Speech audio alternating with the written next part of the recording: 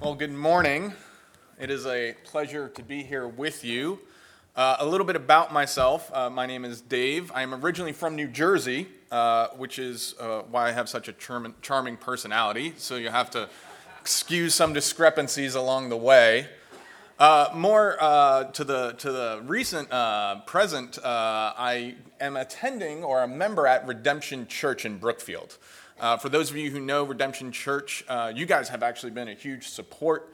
It's been a church plant over about 4 years. You guys were a huge part of supporting and helping getting that going.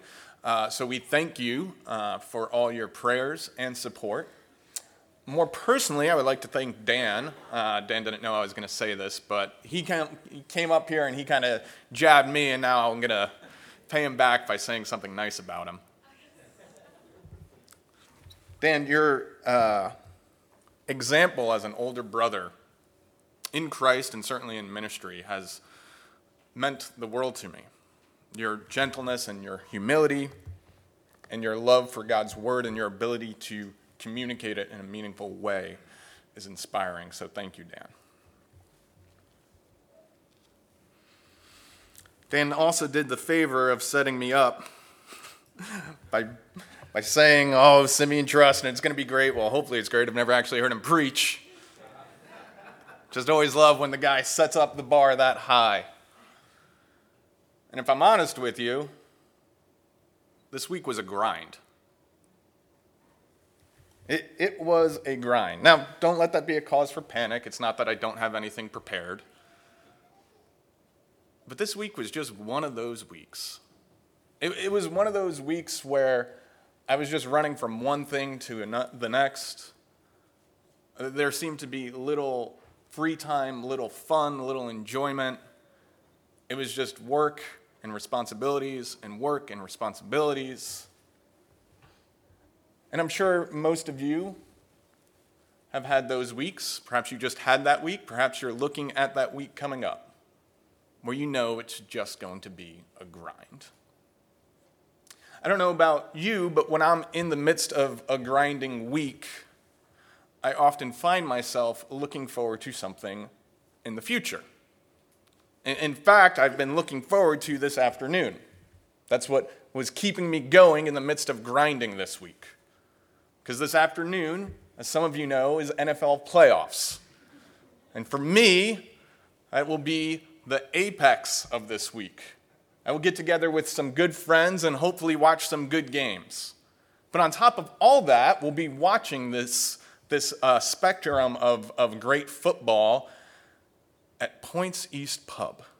Now, if you have not been to Points East Pub, they are objectively the best wings, not just in Milwaukee, not just in Wisconsin, but in the world. That is not a biased opinion, that is just fact. And so I've been looking forward, as I grinded through this week, to getting to sit down, to relax, and enjoy some football and some wings. I don't have to convince any of you of this, but faith in this life is a grind. It requires all of who we are, and it's not always easy. The journey of faith is ongoing. It's this lifelong process of following Jesus, and it is very rich and very meaningful, but it is not very easy. So what is it that keeps you going as you try to grind out this life of faith? What is it that you look forward to that makes this grind worth it? What will keep you focused? What will keep you energized? What will keep you from being compromised in following Jesus?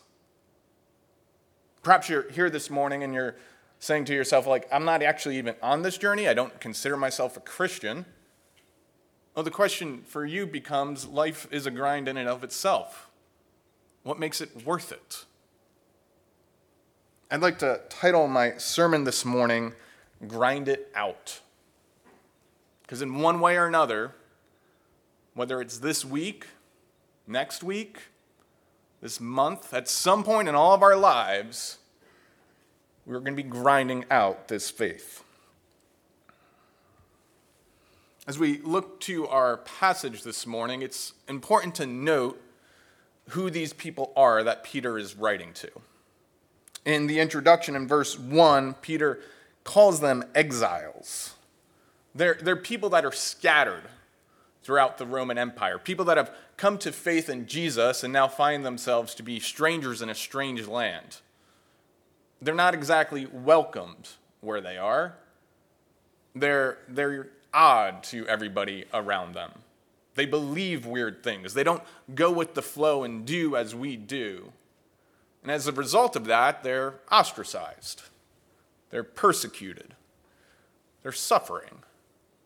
They're experiencing trials. They're mocked.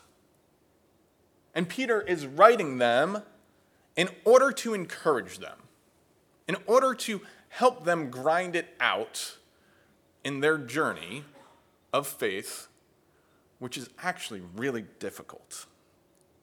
He's writing them so that they won't be distracted, that they won't be discouraged, but that they'll see this journey to the end. You could sum it up, the entire letter of Peter's final charge to them of stand firm. In a majority of Peter's letter, it's going to focus on this practical wisdom, this how to stand firm in the midst of all these different situations. It's going to be instructions. But before he gets to any of that, the passage we have here this morning in the introduction of his letter, he is going to point his readers and us to a foundational truth that will be necessary for us to hold on to if we have any chance of grinding it out. If I could boil his message in our passage this morning down to one sentence, here it is: hope in your future salvation to remain faithful in your present situation. Hope in your future salvation to remain faithful in your present situation.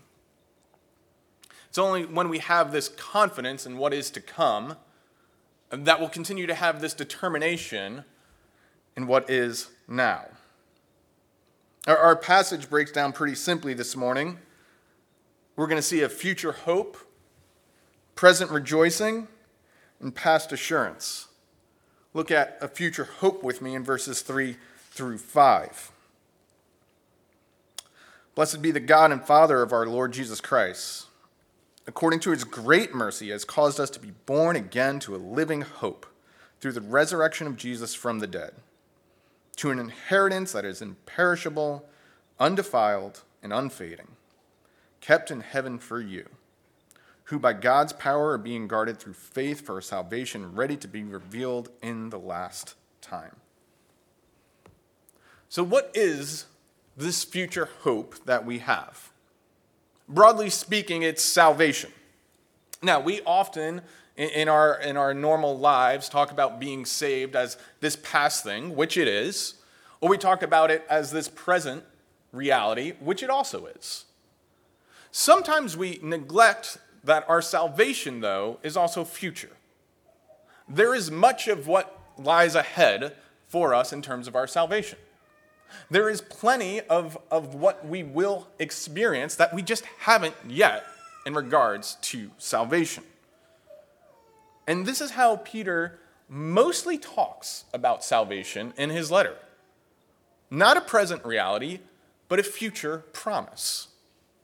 Something that we will one day have, but we don't have it just yet. And you see it even in this passage that this salvation is future. Look at verse 5. For salvation to be revealed in the last time. Verse 7, at the revelation of Jesus Christ, meaning his second coming. Verse 9, obtaining the outcome of your faith, the salvation of your souls. This salvation is the end game. It is the future hope. That day when Christ will come again, and all of us who are in him will live with him, being raised to eternal life. But I want us to notice in verse 4 that Peter gives some specificity to what this salvation is. He calls it this inheritance. Now, inheritance carries with it a lot of imagery from the Old Testament. In the Old Testament, the inheritance was the promised land. The people of God, he brings them out of Exodus, out of Egypt in the Exodus. And as they are going towards the new land, the promised land, God keeps telling them that it is their inheritance, this land. It is the promise that he has for them. And now this inheritance, this land, is going to be pretty amazing. It's going to be filled with milk and honey. It's going to have prosperity and security. This land is going to be so much better than anything they experienced in Egypt, so much better than what they are experiencing in the wilderness. And this land is going to be where God builds his house and dwells with his people. There will be this intimacy and this connection between the people and their God. And more so, this land, because God is its ruler, will be filled with righteousness, with justice. The land will be good in every way conceivable. That's what the inheritance that God had for his people in the Old Testament was. I imagine if you were an Israelite wandering in that desert for 40 years, there were days where you thought long about what it would be like when you got that inheritance. I imagine there were nights where you sat around the fire after a long day and you looked up at the stars and you just dreamt of what life would be like, what goodness would come once we make it to our inheritance. And I'm sure during those grueling hours of hiking under that hot sun, that the longing for home would just intensify. It makes sense that Peter brings in this imagery, that he uses this language of inheritance, speaking to the church, speaking to you, speaking to me. This is not our home. There's something that awaits us that is much better. A home that actually is one of peace and security and righteousness. And Peter is pointing our eyes to this future hope that we might long for it. To that end, Peter describes this inheritance with those three words. I'm sure you saw them. Imperishable, undefiled, unfading. The home that awaits us, it's going to be permanent. I recently moved into a new place with a roommate, and the other day, for the first time, I noticed that the shelf in our kitchen is terribly crooked. It is going to fall down 100%. So many of our homes, right? It's just one problem after another. Things just are continually falling apart. It's true of our physical homes. It's true of our lives as well. Things are just continually falling apart. And we repair them and we build them back up as best we can. But we know that thing or something else will soon deteriorate with it. The home that awaits you and me is something that is permanent. There's great comfort to be found in something that is permanent. There's great hope to be had knowing that not only will it be so much better than we can possibly imagine, but that future salvation, once we are there, is not going anywhere.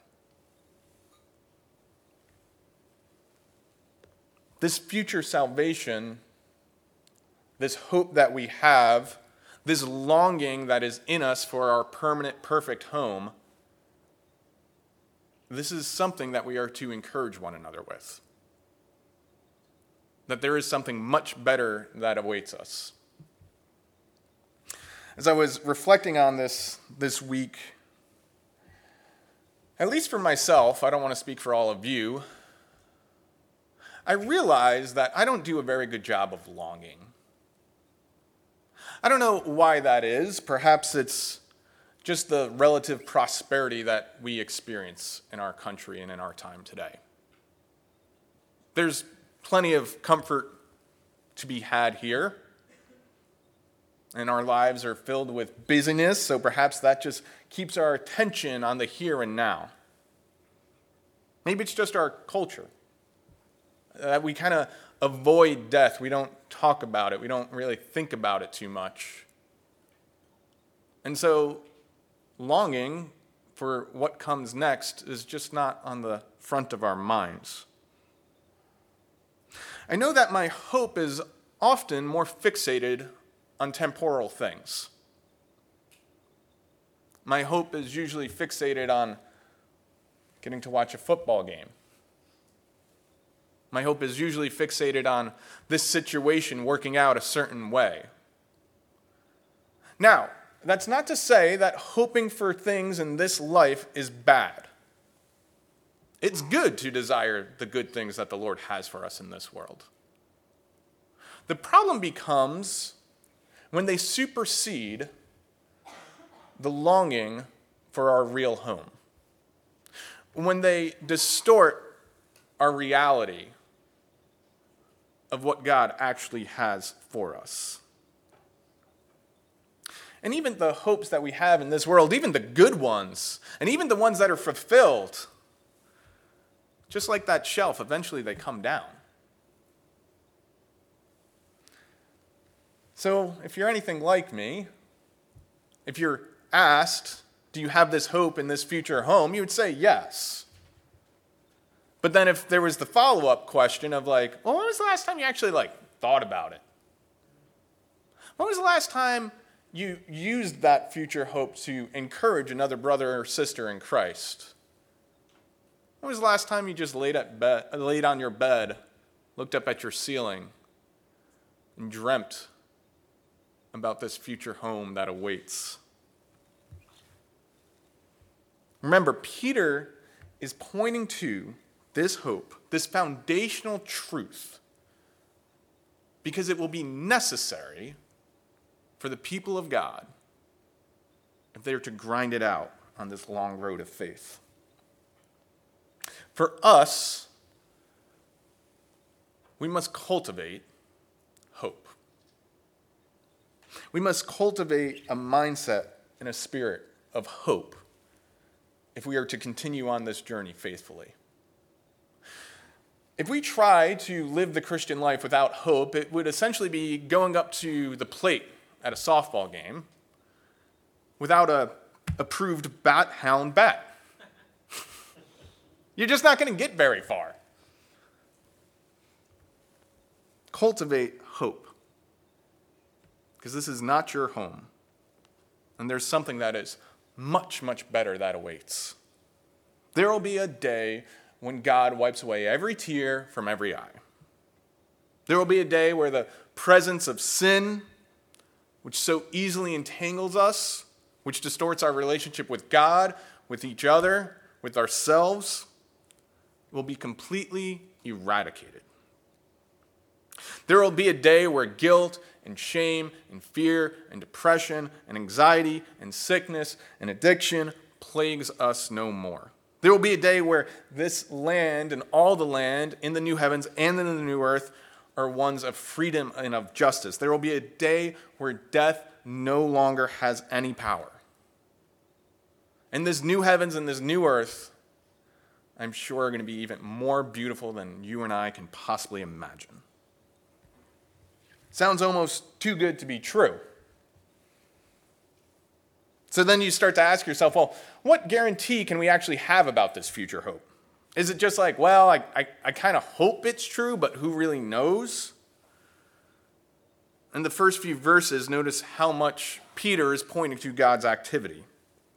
He is the one who caused us to be born again to a living hope, verse 3. Verse 4, kept in heaven for you, who by God's power are being guarded through faith for salvation. This hope is not wishful thinking because this hope is not determined by our action. This hope is determined by what God has done and what he will do. If I could define Christian hope, it's this absolute confidence and anticipation of the fulfillment of God's promises. That's why Peter's pointing to God's action. It's so that you can be confident and anticipate what God will do. And God has shown us that he is going to be faithful to his promise, primarily in the person of Christ, primarily in his death. But notice that Peter here points to Christ's resurrection. The reason that we can be confident, the reason that we can anticipate this future hope actually coming true, well, just look to the resurrection. Jesus has raised from the dead. God has already shown you what he will do. He has already promised it and guaranteed it. And the way that we can be confident of it is he has already shown us in Christ. The resurrection is the confidence that you and I need that everything else that God has said he will do, the future salvation that God said he would bring, he will indeed bring to us. Hope in your future salvation. But how does that hope in our future salvation, how does that actually play out in our present reality? Verses 6 through 9, we move towards this present rejoicing. Look again at it with me. In this you rejoice, though now for a little while, if necessary, you have been grieved by various trials, so that the tested genuineness of your faith, more precious than gold, that perishes, though it tested by fire, may be found to result in praise and glory and honor at the revelation of Jesus Christ. Well, it seems that two things are going to be present: rejoicing and trials. I don't know about you, but that seems somewhat contradictory to me. Those two things seem to be at odds with each other. So as we try to untangle this, first let's think of what rejoicing is. Rejoicing here is the result of having our hope in that future salvation. Rejoicing is what comes when we have this certainty. This certainty is to produce this melody in our hearts. As for the trials, well, the trials can really be anything that cause you to perhaps act, live, or altogether forsake following Christ. It could be the pain and shame that comes with being ostracized, mocked, persecuted for your faith in Christ. It can be simply the natural pains of life, the grief that we experience, the anxiety, financial hardship. And certainly trial can be the sin that we deal with. It can be the sin that entices us to walk away from Jesus.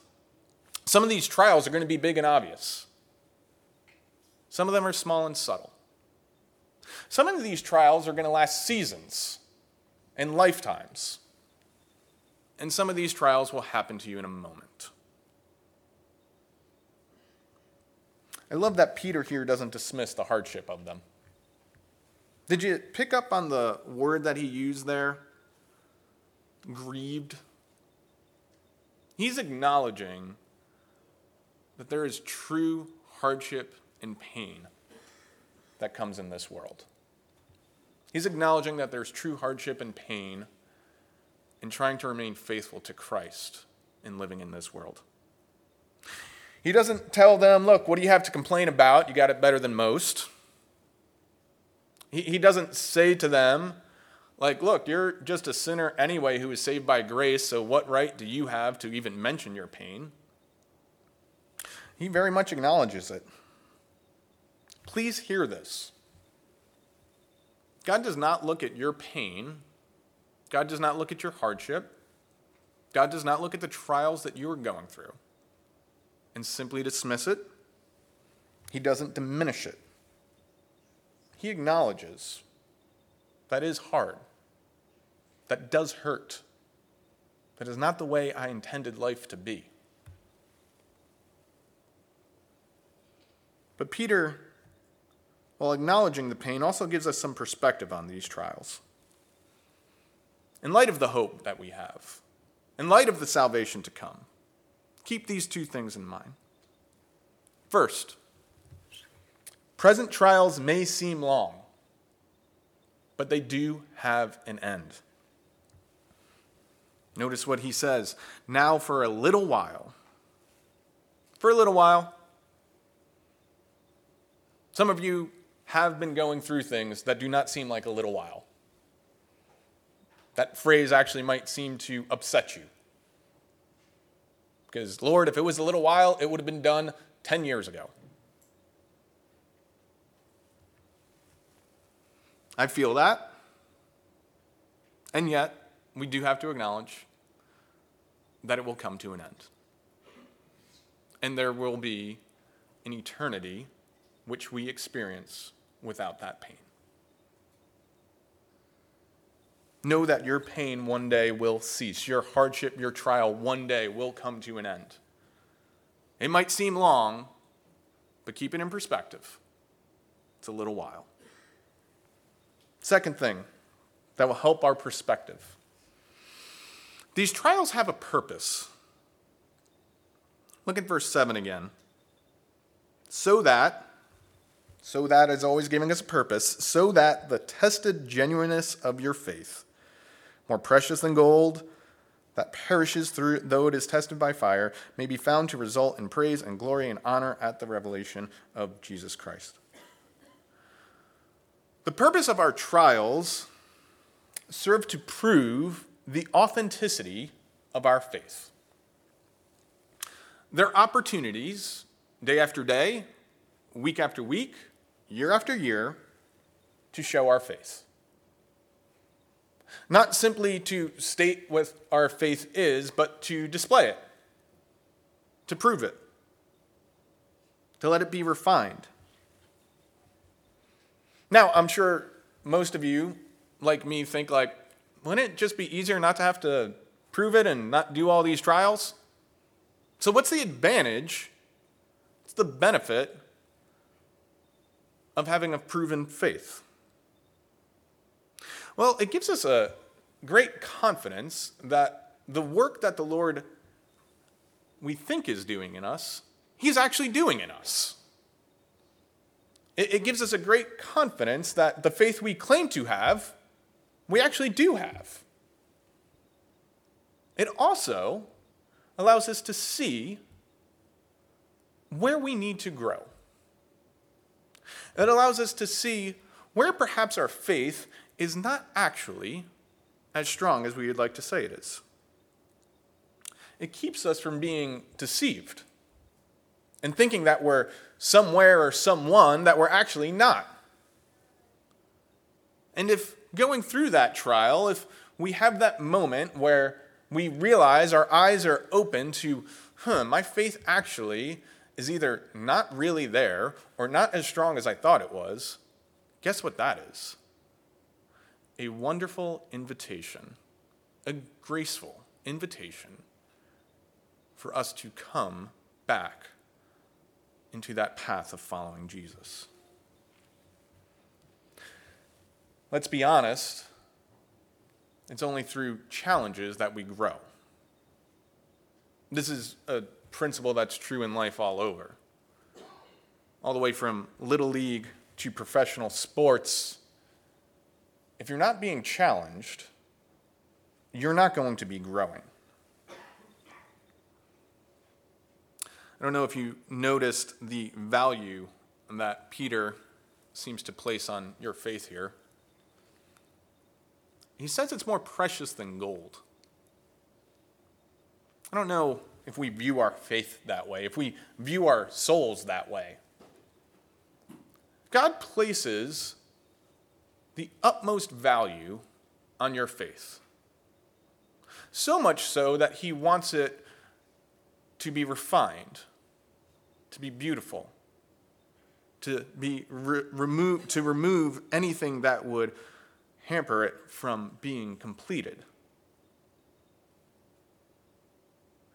God has such a desire for our faith to be refined that he will allow us to go through the test. Again, this perspective does not remove the pain and hardships of life, but it does give it purpose. It gives us a reason to continue grinding it out. So my question for you this morning is simply this: how's your faith holding up in the fire? Every single one of us is going through something in some way in which our faith is being tested. There's no doubt about it. It could be your job, family life, sin that you are struggling with.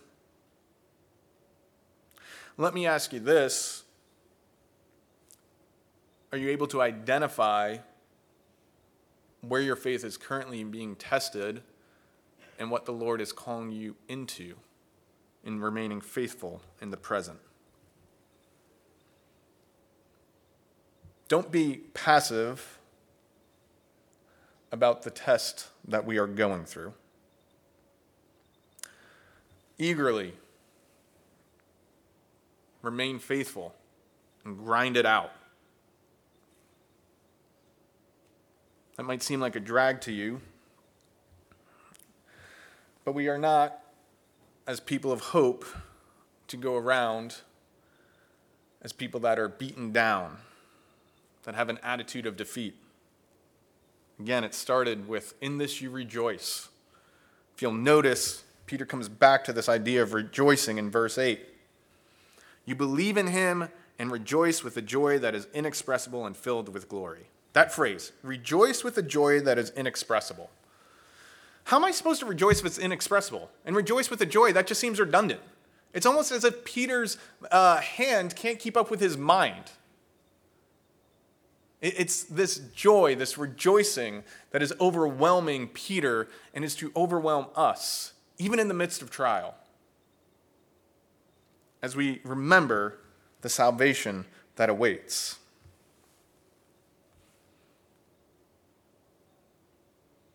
Too often we think that to have joy means to have an absence of hardship.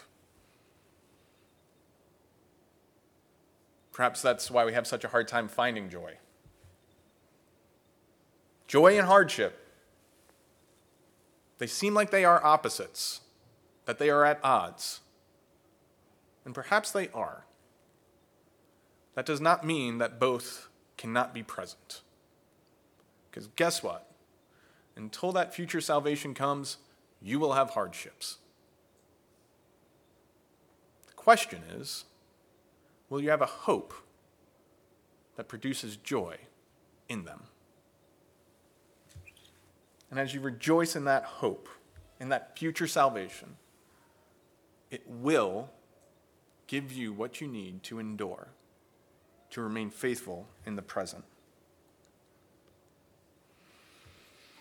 Just in case, though, just in case that pain, that suffering, that trial, just in case that causes you to think, what on earth is going on and where on earth is God? Peter shuts it down with these last 3 verses of this past assurance that we can look to. Verse 10. Concerning this salvation, the prophets who prophesied about the grace that was to be yours searched and inquired carefully, inquiring what person or time the Spirit of Christ in them was indicating when he predicted the sufferings of Christ and the subsequent glories. It was revealed to them that they were serving not themselves but you in the things that have now been announced to you through those who preach the good news to you by the Holy Spirit sent from heaven, things into which angels long to look. Did you catch the words, the concept, the phrase that was repeated 4 times there? It's you, or yours. The grace that was to be yours. They were serving not themselves, but you, and these things that have been announced to you through those who preach the good news to you. You've been on God's mind for a while. Way back, before Jesus came, as he was working through the prophets to indicate to them the salvation that he would accomplish through his son's suffering and resurrection. All of that, God had with you in mind. All of that God had in mind, even knowing that in this lifetime, for a little while, you would experience hardship. But don't let that hardship make you think that God doesn't know what's going on and he hasn't had a plan all along. He's orchestrated this salvation for a long time for us. And the whole thing, this whole web that God has woven in order to bring salvation to people, it's so spectacular that even the angels just look in astonishment over it. So why bring this up? Why does Peter bring up this idea of salvation and God's planning of it from way back when until now, and how God moved people to get this gospel into your ears and down into your heart? Why does Peter bring this up? I think it's for this simple reason. In the midst of trial, don't forget that God cares for you.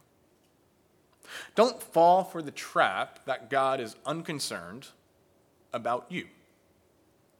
Don't fall for the traps of self-pity that completely eradicates any joy.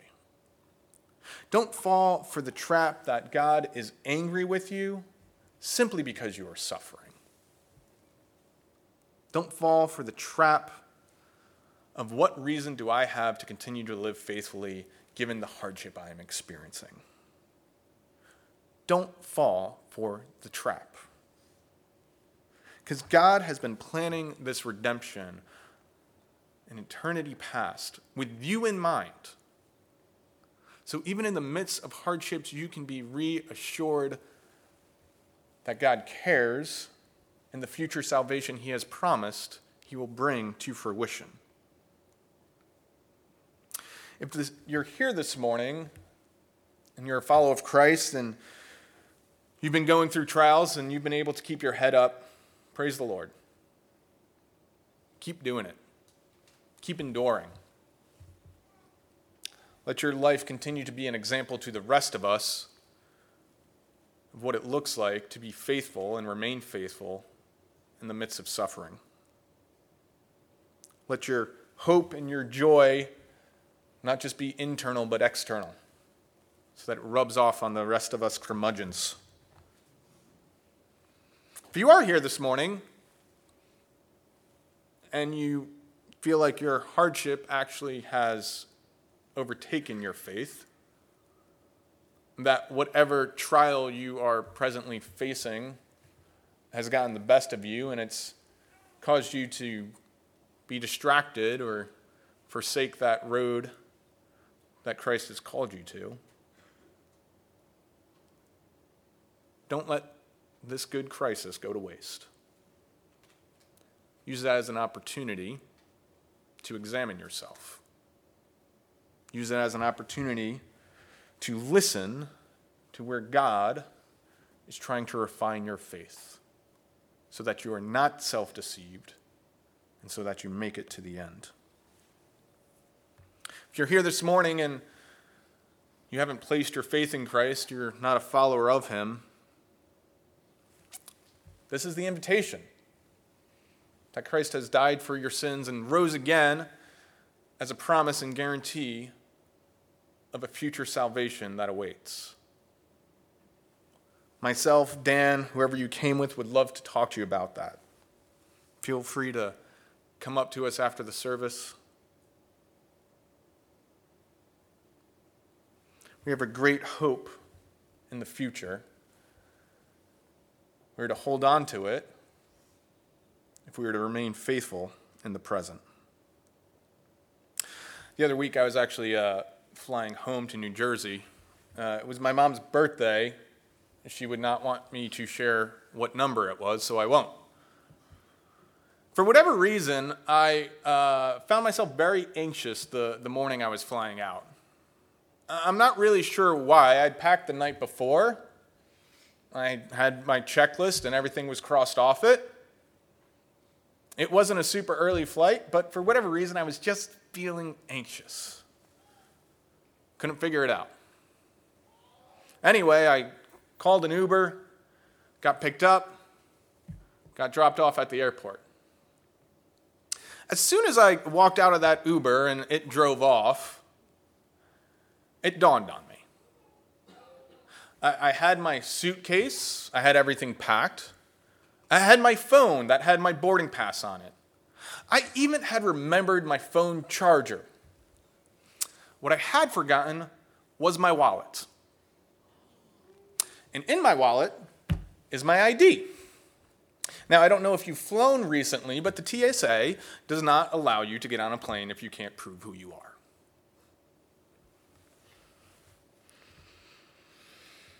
Needless to say, I forgot the most basic, fundamental thing that I need in order to make it home. The hope of our future salvation, it is basic, it is foundational, it's fundamental. It is not the only thing we need, but it is core to what we will need if we are to remain faithful. The journey we're on, it's a grind. Don't do it without hope. Don't do it without rejoicing in the salvation that awaits you. Don't try and make it without the most basic thing that you need in this journey of faith: hope. Let's pray. Father, we thank you for your word and how you use it to encourage us, to build us. Father, we confess that too often we don't hold this hope at the front of our mind. We know it's somewhere down there, but it's not always something that we come back to and rely on to live a faithful life enduring the present. So, Lord, we pray that you make us individuals and collectively a church that is rooted in your hope. Lord, we pray that as we go through present trials, that you will keep us faithful, that you will use them to reveal our faith, its genuineness, and its need for refinement. Lord, we pray for those who don't know you, who do not have this hope. We pray that you open their eyes. We pray that their heart is softened, that they might find their hope and their joy in you, their Savior. Pray all this in your Son's name. Amen.